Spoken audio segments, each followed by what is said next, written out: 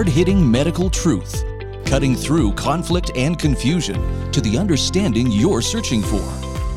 Join Dr. Peter McCullough, world-renowned medical expert and practicing physician, for this edition of the McCullough Report. Your life may depend on it. Let's get real, let's get loud. On America Out Loud Talk Radio, this is the McCullough Report, and I'm Dr. Peter McCullough. I have a terrific show for you this week. I had a chance to go on the COVID platform, chairmaned by Jean-Pierre Kikens, who's a world's leading scientific reporter and communications specialist out of Belgium.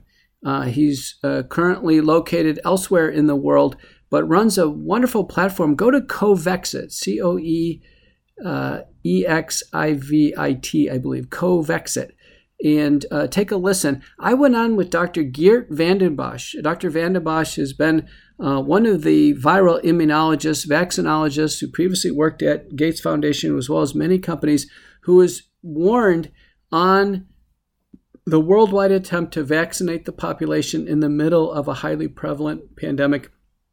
And I tell you, some of his quotes were amazing. They're up on my Twitter feed, but I wanted to play a couple for you right now just so you can hear what he's saying and how real this is in terms of this coming to fruition. If you go to Twitter, P_McCullough MD, you'll find my Twitter feed. It's heavily shadow banned, but this is up here from my Coexivit interview that was hosted by Jean-Pierre Kikens, and I was joined by Geert Vanden Bossche. Let's listen to what Geert says. Right now, as we speak, the virus is working on increasing virulence, that you will have more cases of severe disease. For me, it's just unbelievable. If there is one rule in epidemiology, it's impossible to control viral infection without herd immunity. That is simply impossible. The only way to tame such a pandemic is to generate herd immunity, because herd immunity will diminish the transmission down to a level that even people who are not immunized or not protected will simply be protected, because the likelihood that they will be exposed to the virus is so low, right? And what we are doing with these vaccines is exactly the opposite. We are generating mutants that are more and more infectious. So we are increasing the infection rate. So it's impossible. I mean, this is a simple rule. It's impossible to end this pandemic smoothly as long as we don't have a dramatic impact on the infection rate. And therefore, I'm really advocating, knowing what I know right now, I'm really advocating, and I've been advocating since many months, for a dramatic decrease in the infection rate by using massively, not vaccines, but antiviral chemoprophylaxis.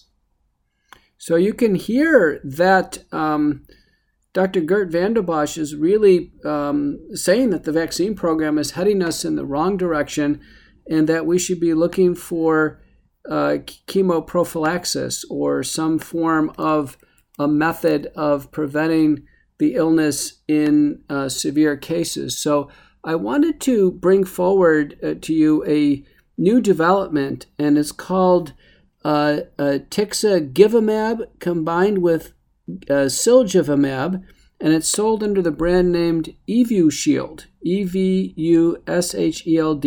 It's a combination of two human monoclonal antibodies that are targeted against SARS-CoV-2. It's brought forward by AstraZeneca, and it is specifically used for this chemoprophylaxis in very high-risk patients. I advised it to a patient today as a severe pulmonary patient, other patients who are severely compromised.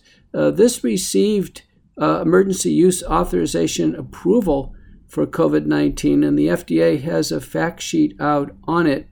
It can be used down to age 12 or people who weigh at least 88 pounds or more, and they have not previously had SARS-CoV-2, and they have moderate to severe immunocompromise or some other compromising situation where they would get in trouble with a severe SARS-CoV-2 infection.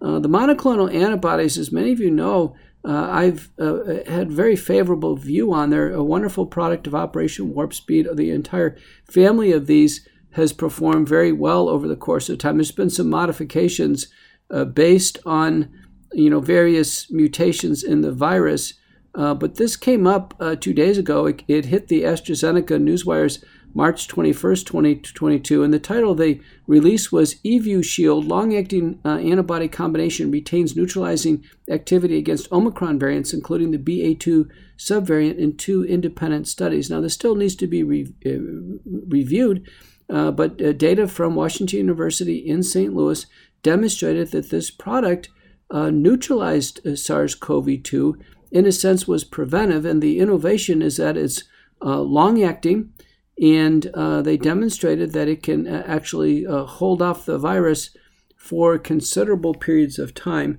The dosing scheme will need to be worked out in terms of how frequently it's administered. But in the ProVent Phase 3 pre-exposure prevention trial, there was a 77% protection in the primary analysis and an 83% protection at a median of 6 months analysis. So in October of 2021, AstraZeneca announced the positive TACKLE-3 trial, which is an outpatient trial, 600 milligram intramuscular dose. It was well tolerated there. And that was in patients with mild to moderate COVID. So it looks like it's effective there. So we're going to look forward to the availability of this product in a sense as a prophylactic, that it could be used in advance, if you will. And already, honestly, this has come up in my practice. So I'm favorable to these advancements, certainly favorable to the therapeutics, and I think this is a wonderful advance.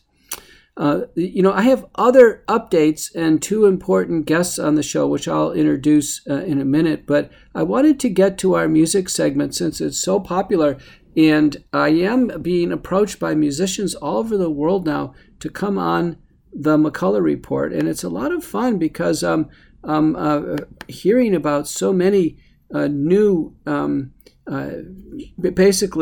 forms of thought and communication and emotion and pathos and ethos through music. And this comes in from Shay Shattuck Fegre.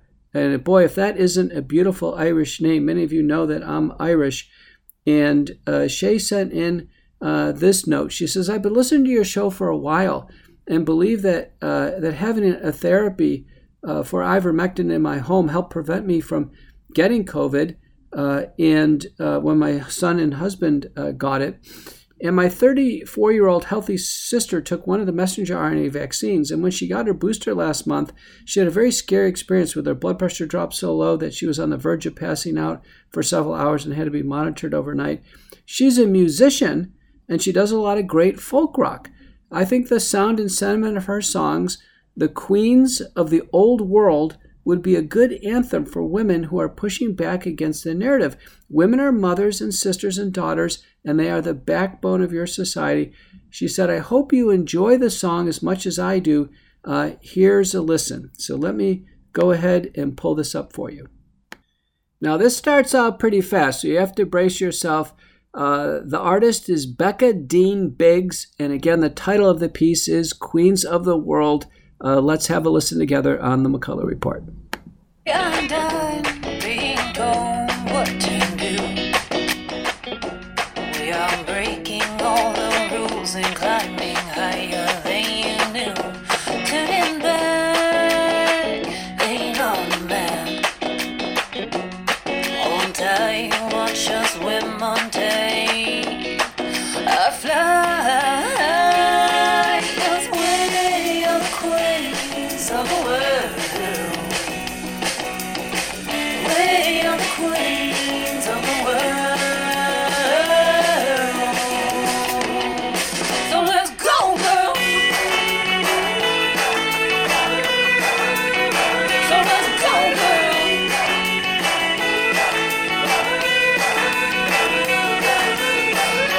And this is not just a phase that we'll go through.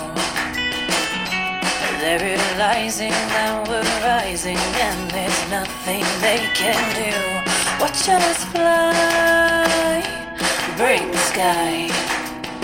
We have the power, scream it louder, make them hear you cry.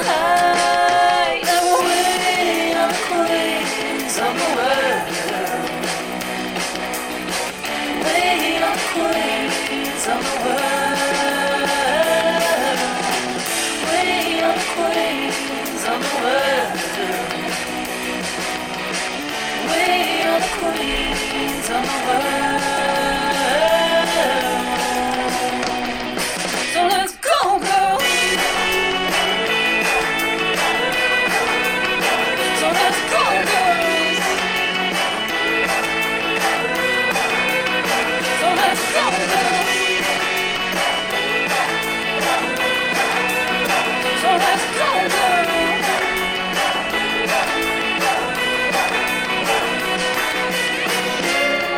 You're stronger than you know. You're stronger than you know. You're stronger than you know. You're stronger, don't you know?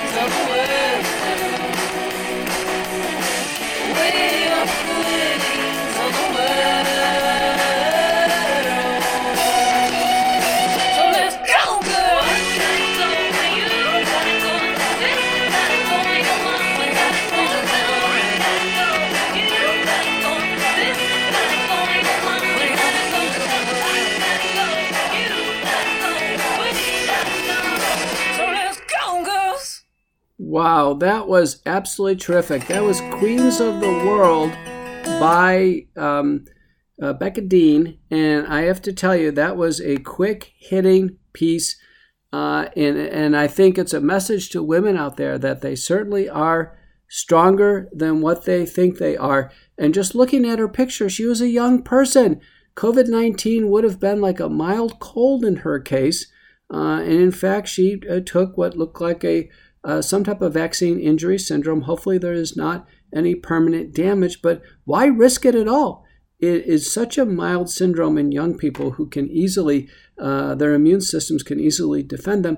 Vaccination is really only to protect those who would be at risk for severe infection. Our CDC and the regulatory agencies came out very early and told everyone that the vaccines don't stop transmission. So there was no reason to take a vaccine for someone else. I mean, I think that was the purpose of this. Many have said the only reason they took the vaccine is because they were threatened. They were threatened by their employers. And again, that's not a reason to take a biological product. It may be a reason for people to actually save their own skin temporarily, but that's not helping the problem overall. And I think it's been a giant mistake. The other update I want to give you is I had a chance in the last week, an opportunity that was planned out over time to appear at a venue in Fort Worth, Texas. And it was wonderful. It's the first time I've interacted with Cross Politic Liberty Tour. Now, this is a convergence of politics, faith, the Christian faith, as well as medicine. I represented the medicine component of it, but I was on the stage with a former state governor candidate, Chad, as well as with Pastor Douglas Wills from Idaho and several other leaders. And I had a chance to make a few points to the crowd. This was a large live crowd in really just a wonderful homey venue in Fort Worth, Texas. You ever been to Fort Worth? It's a wonderful place. Dallas is like a little LA. It's kind of glitzy and it's got the glamour and the nightlife and all the young people. And Fort Worth is like Cowtown. It's just when you go to Fort Worth, you almost feel like you're at the gateway to the West. The stockyards, the Fort Worth Rodeo and Livestock Show every year. And Fort Worth is a great place to get a pair of custom-made cowboy boots. It's wonderful. But let's take a listen. Here is a few points that I made in Fort Worth. People in Fort Worth in this area haven't had a single update on what they should do when they get COVID. The World Health Organization says not to use remdesivir in the hospital because it results in more deaths than giving placebo, and it injures the kidneys and the liver. Now, before COVID, we can treat any patient with any drug we want to. Actually, during COVID, we can use any drug in any patient that we want to if our medical judgment says that this is the best thing to do, even during COVID, provided it's not a patient with COVID. Point is, instead of Borla pushing a fourth dose, he should be explaining why Pfizer knew about 1,223 people who had died worldwide within 90 days of release of their vaccine in the world. That's just come out in the last 2 weeks. Wow. And why Pfizer did not change the consent form, did not inform any governments, and they didn't pull the product off the market. And the standard is 50 unexplained deaths, the products are gone. And so what I ask everybody to do is just do a little internal review of you yourself and ask yourself, what have you done that's courageous? That's publicly courageous. These vaccines, it's clear they have risk. They have the ultimate risk loaded. Where there is risk, there must be choice. Well, there, you heard my points, making it to a large crowd, and I would make it to you listening to the McCullough Report. Do an internal review. What have you done that's courageous? What have you done to get out there and make your opinions known? Or have you been hiding in the shadows? Have you been trying to get an exemption from the next vaccine mandate? Are you trying to kind of save your own skin and see what happens with this development? We're gone our third year of this. It's pretty clear it's going in the wrong direction. And it's pretty clear that the only court open is the court of public opinion. Get out there. There are freedom conferences and festivals all over the country, and they're really fun too. You'll have a great time getting out there, letting your voice be known. If you're listening to this overseas, find out how to get involved, how to make your opinion known, and get into conversations with loved ones, family members, and friends, and discuss the risks and benefits of what's going on. Everyone needs early treatment, and then everyone needs to understand the vaccines have serious safety risks and acknowledged deaths that are directly due to the vaccine. Well, we have a terrific show today, and I bring two people on to the show for the first time. First is Dr. Jancy Lindsay. And Jancy Lindsay is a PhD and a professional toxicologist. She's actually studied the toxicology of products. She's considered one of the preeminent expert witnesses in a court of law on the toxicology of a variety of products. She's applied a terrific amount of scholarship to SARS-CoV-2, what we knew about it years ahead of time, the virus, the coronaviruses themselves, how the viruses have been, in a sense, followed scientifically over time, developments, and it looks like almost certainly human manipulation of what's called furin cleavage that can make the spike protein in the virus far more pathogenic. Furin cleavage probably at more than one location strategically placed. And she was the first. I give her credit. I believe she's the very first U.S. PhD level person who's well recognized to come out and say the vaccines simply aren't safe. And she did that early on in the pandemic in 2021. She appeared on the Whistleblower Newsroom with former CNN producer Christina Borgeson. And Christina, I believe, I've had her on the McCullough Report. She's terrific. And if you ever want to see a great groundbreaking news program, go to the Whistleblowers Newsroom to see Christina as she brings people on. She's brought on some terrific guests, particularly recently with Edward Dowd, former BlackRock, who's come out and basically indicated that Pfizer has defrauded the government. So we have Jancy Lindsay, and she's going to go over where we are with respect to vaccine safety. and SARS-CoV-2. And then on the back side, I go across the ocean to visit Dr. Panagis Polykritis. And he has a Greek name, but he was born in Italy, grew up there. He's in Florence area. He's a PhD scientist, and he's come out with a very, very important paper. It's on my Twitter feed. It's what he says is that it's so obvious that it should have been published, and he was shocked it wasn't published previously, but he gets credit. He publishes it, and it's called The Role of Antigen Presentation in the Process of Immunization Mechanism for the Genetic Vaccines Against COVID-19 and the Need for Biodistribution Evaluations. And he makes the point that this is pretty simple. We are making cells take up messenger RNA or adenoviral DNA and express the spike protein. That's a highly unnatural process. He says with great degree of certainty as a scientist that this is causing destruction of human cells and an autoimmune attack. He says it's certain that the injury syndromes we see reflect tissue destruction and autoimmune attack. And he summarizes over 1,000 peer-reviewed papers on vaccine injury syndrome. So a bold paper, bold scientist, all the way from Italy, and he'll be on the backside of the McCullough Report. So let's get real, let's get loud. On America Out Loud Talk Radio, this is the McCullough Report.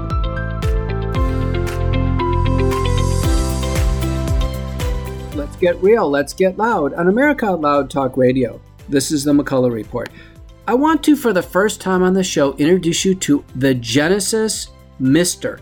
Now, this technology uses HOCl, and check this out. This is in the medical literature, and there are a lot of papers on this naturally available, easily created disinfectant, and Genesis has brought this to your house.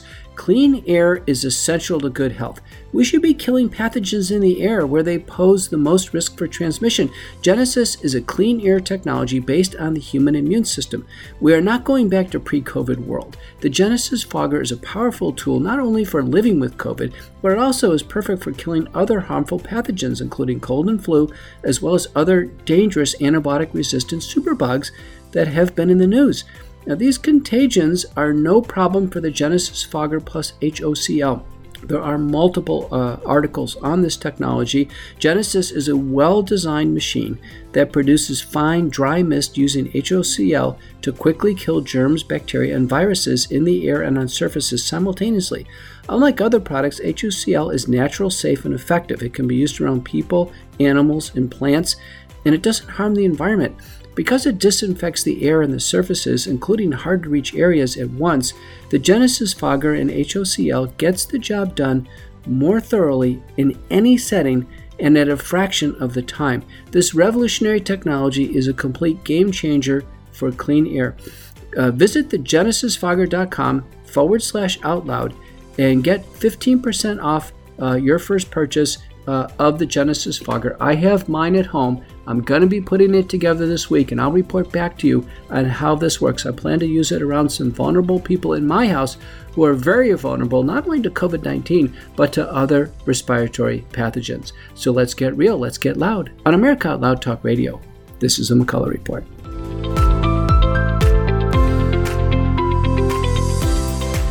Let's get real, let's get loud. On America Out Loud Talk Radio, this is the McCullough Report. And I'm Dr. Peter McCullough.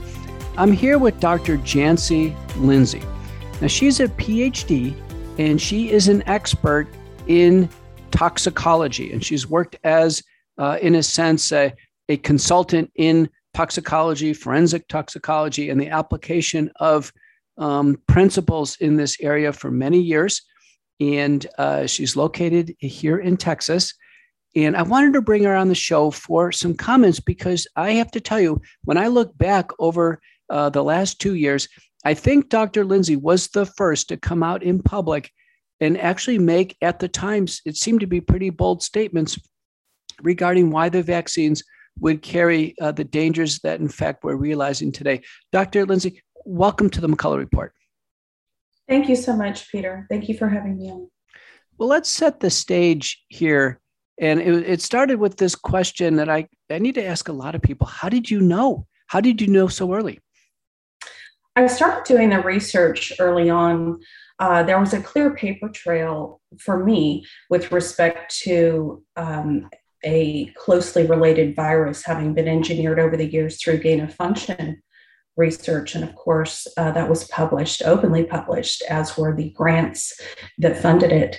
So I never really had a question as to where the virus came from. I always suspected that it was engineered, which led me back to efforts against trying to combat an engineered bioweapon. So when the vaccines or genetic vaccines, gene therapies, in fact, were released so quickly, that made me do further research into what had been done with respect to developing coronavirus vaccines previously. And all of that research led me to conclude that there hadn't been a coronavirus vaccine that was successful, because every effort to do so, including mRNA efforts and whole protein and DNA and adenoviral vector and VE vector, had all caused immunopathology that was significant following any of these. So I was very much trying to get this out. The Sang et al. 2012 paper covered this quite well.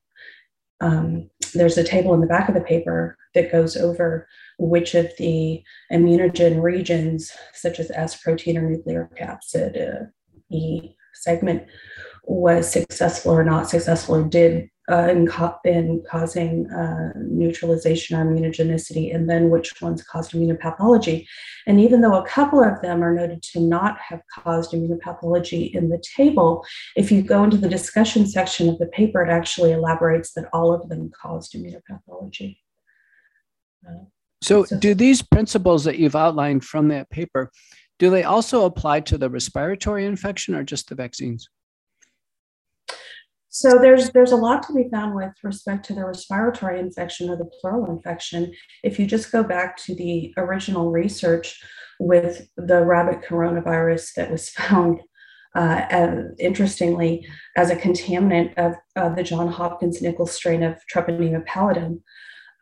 So it was first isolated from there and was shown to be able to cause a pleural disease as well as cardiomyopathy, specifically myocarditis.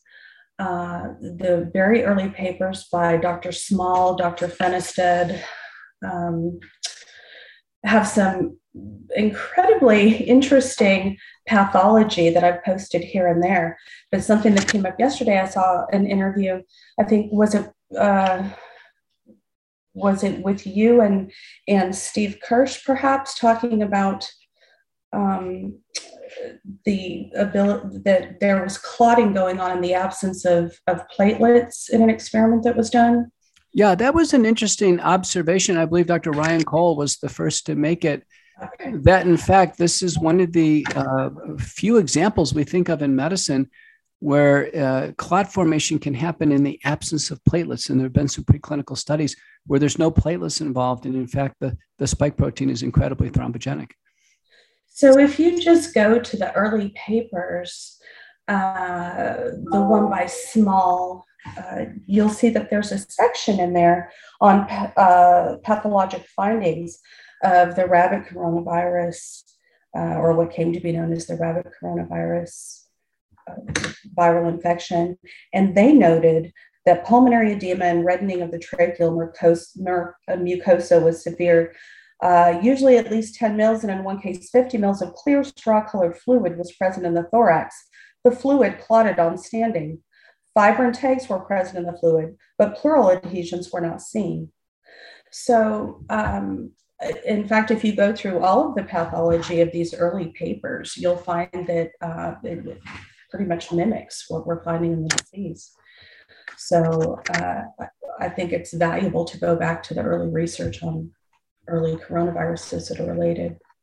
So what you're saying is that the pathophysiologic basis for what we're seeing with the viral infection as well as the vaccines is cohesive actually over many years of research before we Absolutely. Really okay. And yes. So Jancy, I wanted to get to this. I wanted to tell the audience in McCullough Report, when was it that you first came out and you said, listen, these vaccines are a bad idea? Just give us a clue on what month and date that was, because I credit you with, I think you were the first. Oh, I don't know. I don't know if I was the first, Peter. There were a couple other toxicologists that came out before I did, on paper at least. And I hate not remembering the names. There was a gal who's an excellent toxicologist who put together a mechanism of action paper behind both the genetic vaccine injuries, how this could occur, and the actual viral infection. And I'll supplement you with that report in her name. But I came out privately to some groups and sent them a report that I wrote around November of 2020. And then publicly, I didn't say anything really openly until my CDC talk in maybe April of 2021. So I was trying to send out a lot of stuff behind the scenes in the fall of 2020. And I certainly was posting stuff on Facebook. I mean, in spring, as soon as they announced the virus, I was posting stuff on my own media pages. Yeah. So people ask me about this too, because I think historians will go back and say, listen, when did things look like it could be the wrong idea and go bad? I did publish an op-ed myself in The Hill in August of 2020, just doubting the public health approach of putting all our chips on one approach, that being the vaccines. And I didn't anticipate how dangerous they would be. In fact, I focused on the fact that they may, did fail on efficacy. And then in the U.S. Senate, I was asked on November 19th of 2020, as well as our whole panel, the final question is, do you have any concerns regarding the vaccines? And we had not seen any clinical data yet. It was just in press release. And so the majority panel, which was myself, Harvey Risch, and George Fareed, and we were focused on early treatment, not vaccines, we actually remained completely silent. And then, I did not publicly, in terms of print, have any concerns on the vaccines in the literature until May of 2021. And that's when we published the Bruno paper, which is heavily cited now, which basically says, listen, we've got concerns on this. This doesn't look good. I recall a French lab coming out in March of 2021 with some warning signals. I need to find that, where they said, listen, this is not safe. We should shut it down. So I credit the March lab. And then you were in there clearly in April of 2021, then the Bruno paper in May of 2021, and then actually the evidence-based consulting group led by Tess Lowry in June of 2021 with with basically a 20-page plus report to the MHRA saying the vaccines are not safe for human use, shut it down. Yeah, there were many of us coming out and just stating the obvious with respect to papers. The coagulopathy, those experiments had already been done in the fall of 2020. The immunopathology, of course, the same paper that I spoke of was almost complete in 2012, but there were many others. ADE, the problem with leaky vaccines, that had been well established with coronavirus and other like RSV, for example. So, Jancy, I wanted to explore one final concept, and that is on my Twitter feed, and it's going to come out on this show with your interview. I talked to Dr. Panagis Polycretis from Florence, Italy, who has a paper titled The Role of Antigen Presentation Process in the Immunization Mechanism of the Genetic Vaccines Against COVID-19 and the Need for Biodistribution Evaluations. And what he says in the paper, it's on my Twitter feed right now at the top. What he says is that because of the mechanism, that each and every person who takes a vaccine sustains some damage at a cellular and tissue level based on this autoimmune attack that's provoked. He says, without exception. He said it's impossible for someone to come out of this clean. And the paper right before it, I have from Lee and colleagues from Hong Kong University. This just hit the wires. It was published in the Journal of Clinical Infectious Diseases, which is the journal of the International Infectious Disease Society of America. And the title of the paper is Intravenous Injection of Coronavirus Disease 19 Messenger RNA Vaccine Can Induce Acute Myopericarditis in the Mouse Model. And in that paper, they demonstrate, now granted, it's an IV infusion and there's questions on dose and exposure, but on some of the tissue histology of the heart, they found in every case there was damage. So in the Hong Kong University paper, and then in the theoretical paper by Polycretis, the concept does in every case there's some damage. And the clinical issue is just in who and how much is it expressed. Do you subscribe to that? Absolutely. Like I said, go back to the very early papers, the 1960 and 1970s and 1980s papers on coronavirus and the use of coronavirus as a model to study cardiomyopathy and myocarditis. This virus in the rabbit, and they originally felt that it was a human form that was introduced to the rabbit through their experiments with treponema pallidum, right? Injecting the rabbits as a model and trying to propagate the disease in rabbits. In each case, it caused severe myocarditis, myocardial scarring, all the features that we're seeing here. And of course, you know, the February 4th CDC slide presentation, which showed that in their study group, all of the persons in the study group 90 days out from diagnosis of myocarditis, none of those had an indication by their testing, I think it was 8 or 9 different testing endpoints, that there was any indication of recovery. So this is serious and it's real, and it's been known for a long time. You know, they're pretending that this myocarditis is a surprise, or cardiomyopathy of any form is a surprise from coronavirus, is frankly rebutted by all of the papers that have been around for, you know, this many years, since the 60s, 70s, and 80s. And they're questioning whether coronavirus causes this. It's astounding. I have to tell you what, I think this is, if anything, this is a call for scholarship. This is a call for review. We're not seeing NIH, CDC, FDA, or even society meetings going over this, going over the biology. If we could just get together and talk through this and understand the history of coronaviruses, what's known right now, we could get a collective understanding that clearly with the vaccines, we're on the wrong pathway, and we could avoid so much human suffering and additional death due to the vaccines. The respiratory illness was bad enough, but now the vaccines are offering this layer of additional organ injury damage. In the Polycretis paper, he does summarize this, 1,000 peer-reviewed studies now on adverse events with COVID-19 vaccines, these different injury syndromes. And it makes sense because this is the one pathogen that's distributed everywhere, and it all depends on the density and the relative uptake and expression of the spike protein that's going to create the injury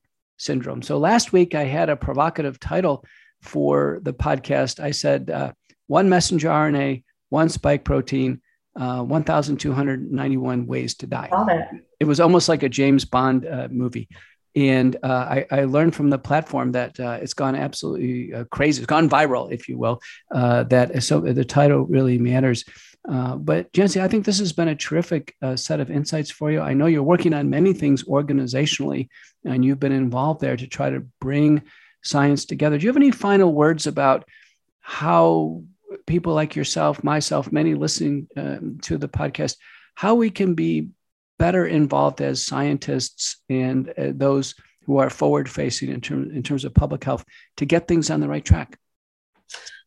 Yeah, I do. And it's just coming out. It will be public soon, but there are some vaccine lab initiatives that are going forward, proposals to have a consortium of laboratories and scientists that are participating to get projects done in their laboratories as an effort to better understand both the genetic vaccine injuries and SARS-CoV-2, the viral entity as it is itself, and who was behind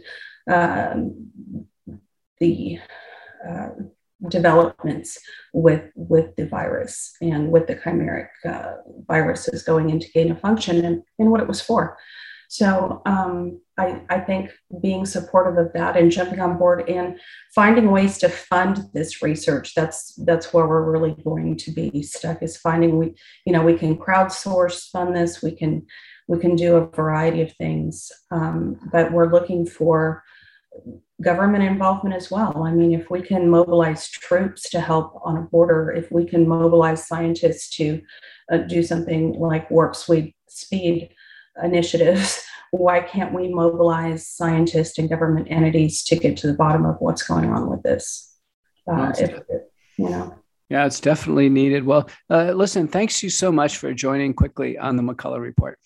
Oh, thank you for having me on, Peter. Thank you so much.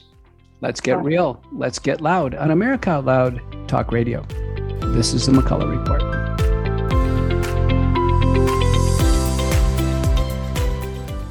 Let's get real. Let's get loud on America Out Loud Talk Radio. This is the McCullough Report, and I'm Dr. Peter McCullough.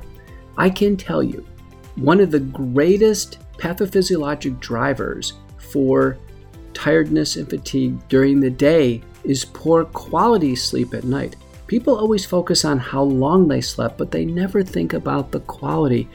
And to improve the quality, there's a terrific product. That's the Healthy Cell REM Sleep Supplement. And what I tell friends and family and patients is take it every night consistently. It comes in a convenient bioabsorbable gel pack.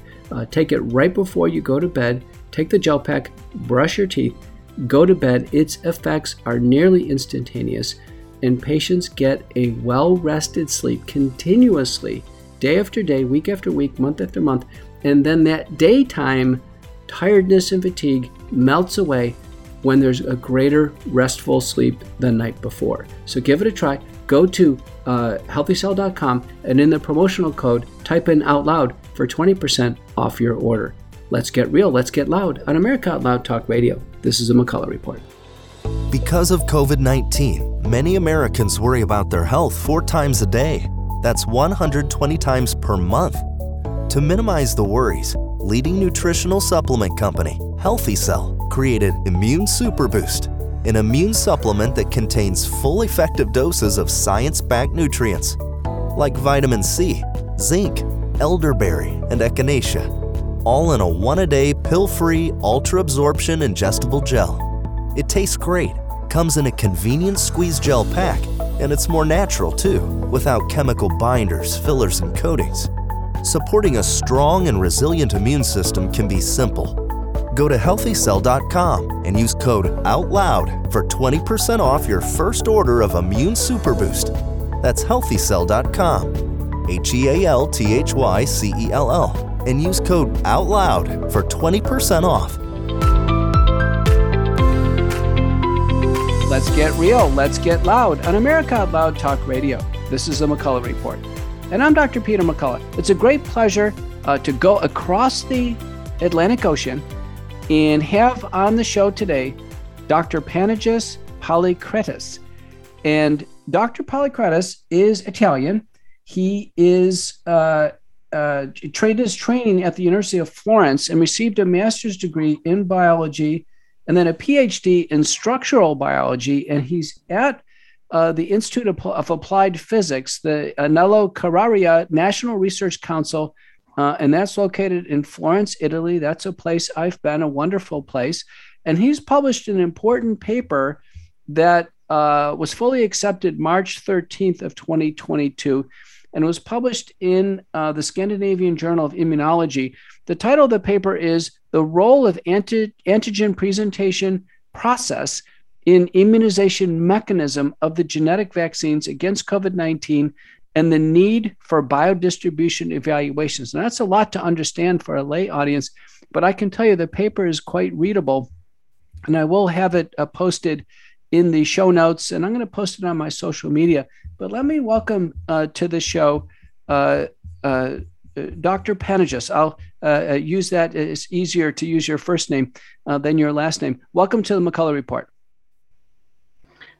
Thank you. Thank you for presenting me, Dr. McCullough.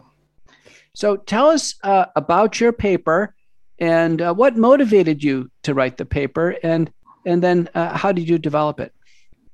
Well, basically, there are two main motivations.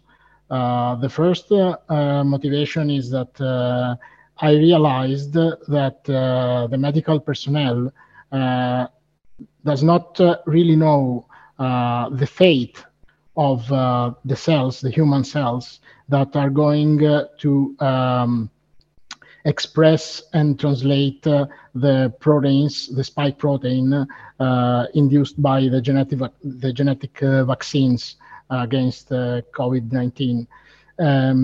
So not all the medical personnel is fully aware of the fact that due to the antigen presentation process, every human cell that is going to express and translate the spike protein is going to be recognized as a threat by our immune system and killed. This is a well-known. I mean, I haven't discovered the antigen presentation process is a well-known process by immunologists, and I really don't know, and I can't understand why this problematic has not been underlined before, because it is well known that every cell in our human body expresses a viral protein is going to be recognized as a threat and killed. And that's the second motivation. It is a matter of a very huge concern that the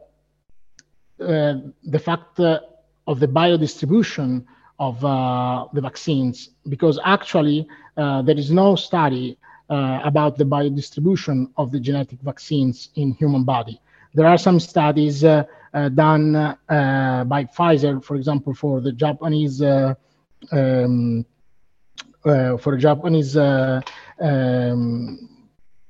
I think the regulatory agency. The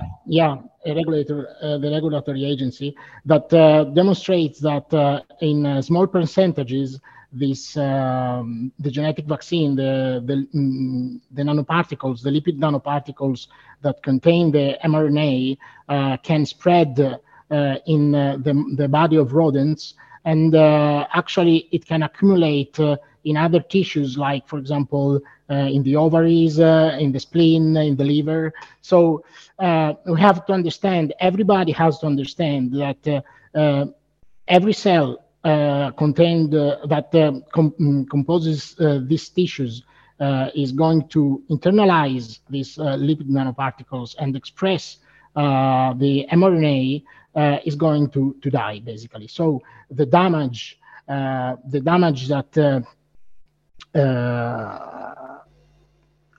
the body will undergo depends basically on the number of cells that will internalize the lipid nanoparticles and the location within the body, I mean the organ that will internalize these lipid nanoparticles, and the strength of the resulting inflammatory response from our immune system. So just to make an example, if, for example, for instance, the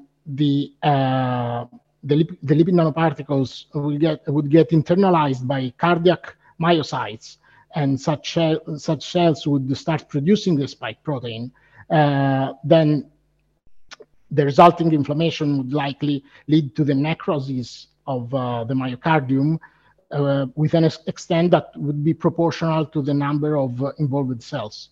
So that could be, for example, an explanation of the pericarditis and the myocarditis that we are observing with so large extent, especially, for example, within the sportsmen. And that's because that's a theory, because the vaccines get injected in the deltoid muscle, and they should target the axillary lymph nodes. The problem is that the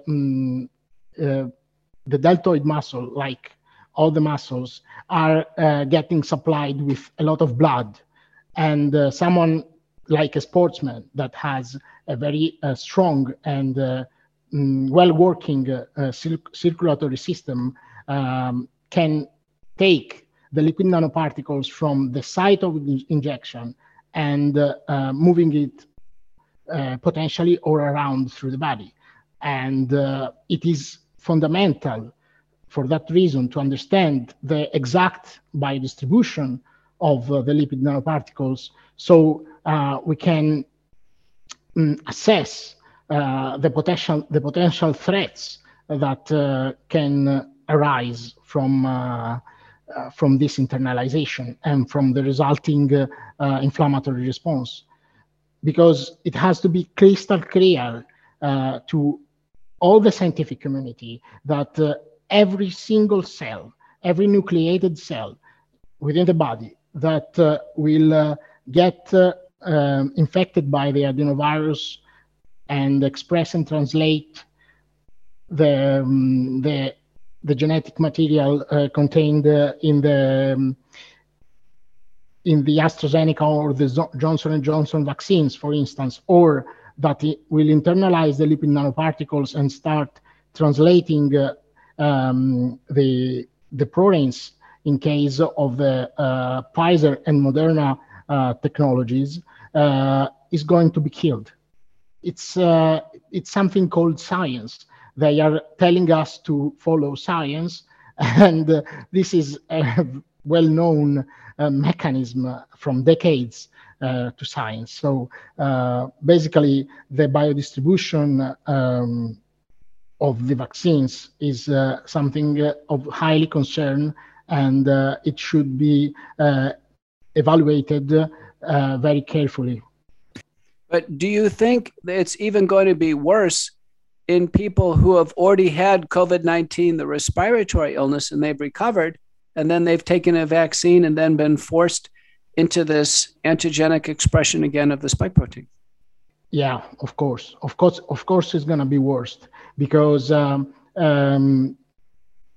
are going to face to an enhanced immune response, because people that had already COVID, they have already the antibodies to recognize the spike protein. So from the moment that someone that has got COVID and has already the set of antibodies will start producing the spike protein due to the vaccines, then is going to receive an immediate and empowered, enhanced reaction by the immune system. And that's why, in my personal opinion, it's not only is not needed from the people that had already got COVID to get the vaccine, but it should be they shouldn't be allowed to do that, because they risk to undergo to an enhanced autoimmune response. Well, you know, the US FDA and I think the other regulatory authorities, they never allowed COVID recovered patients into the randomized trials because of that concern. But what happened is when the vaccines got released into the public program, they encouraged everyone to take the vaccine, even if they didn't need it.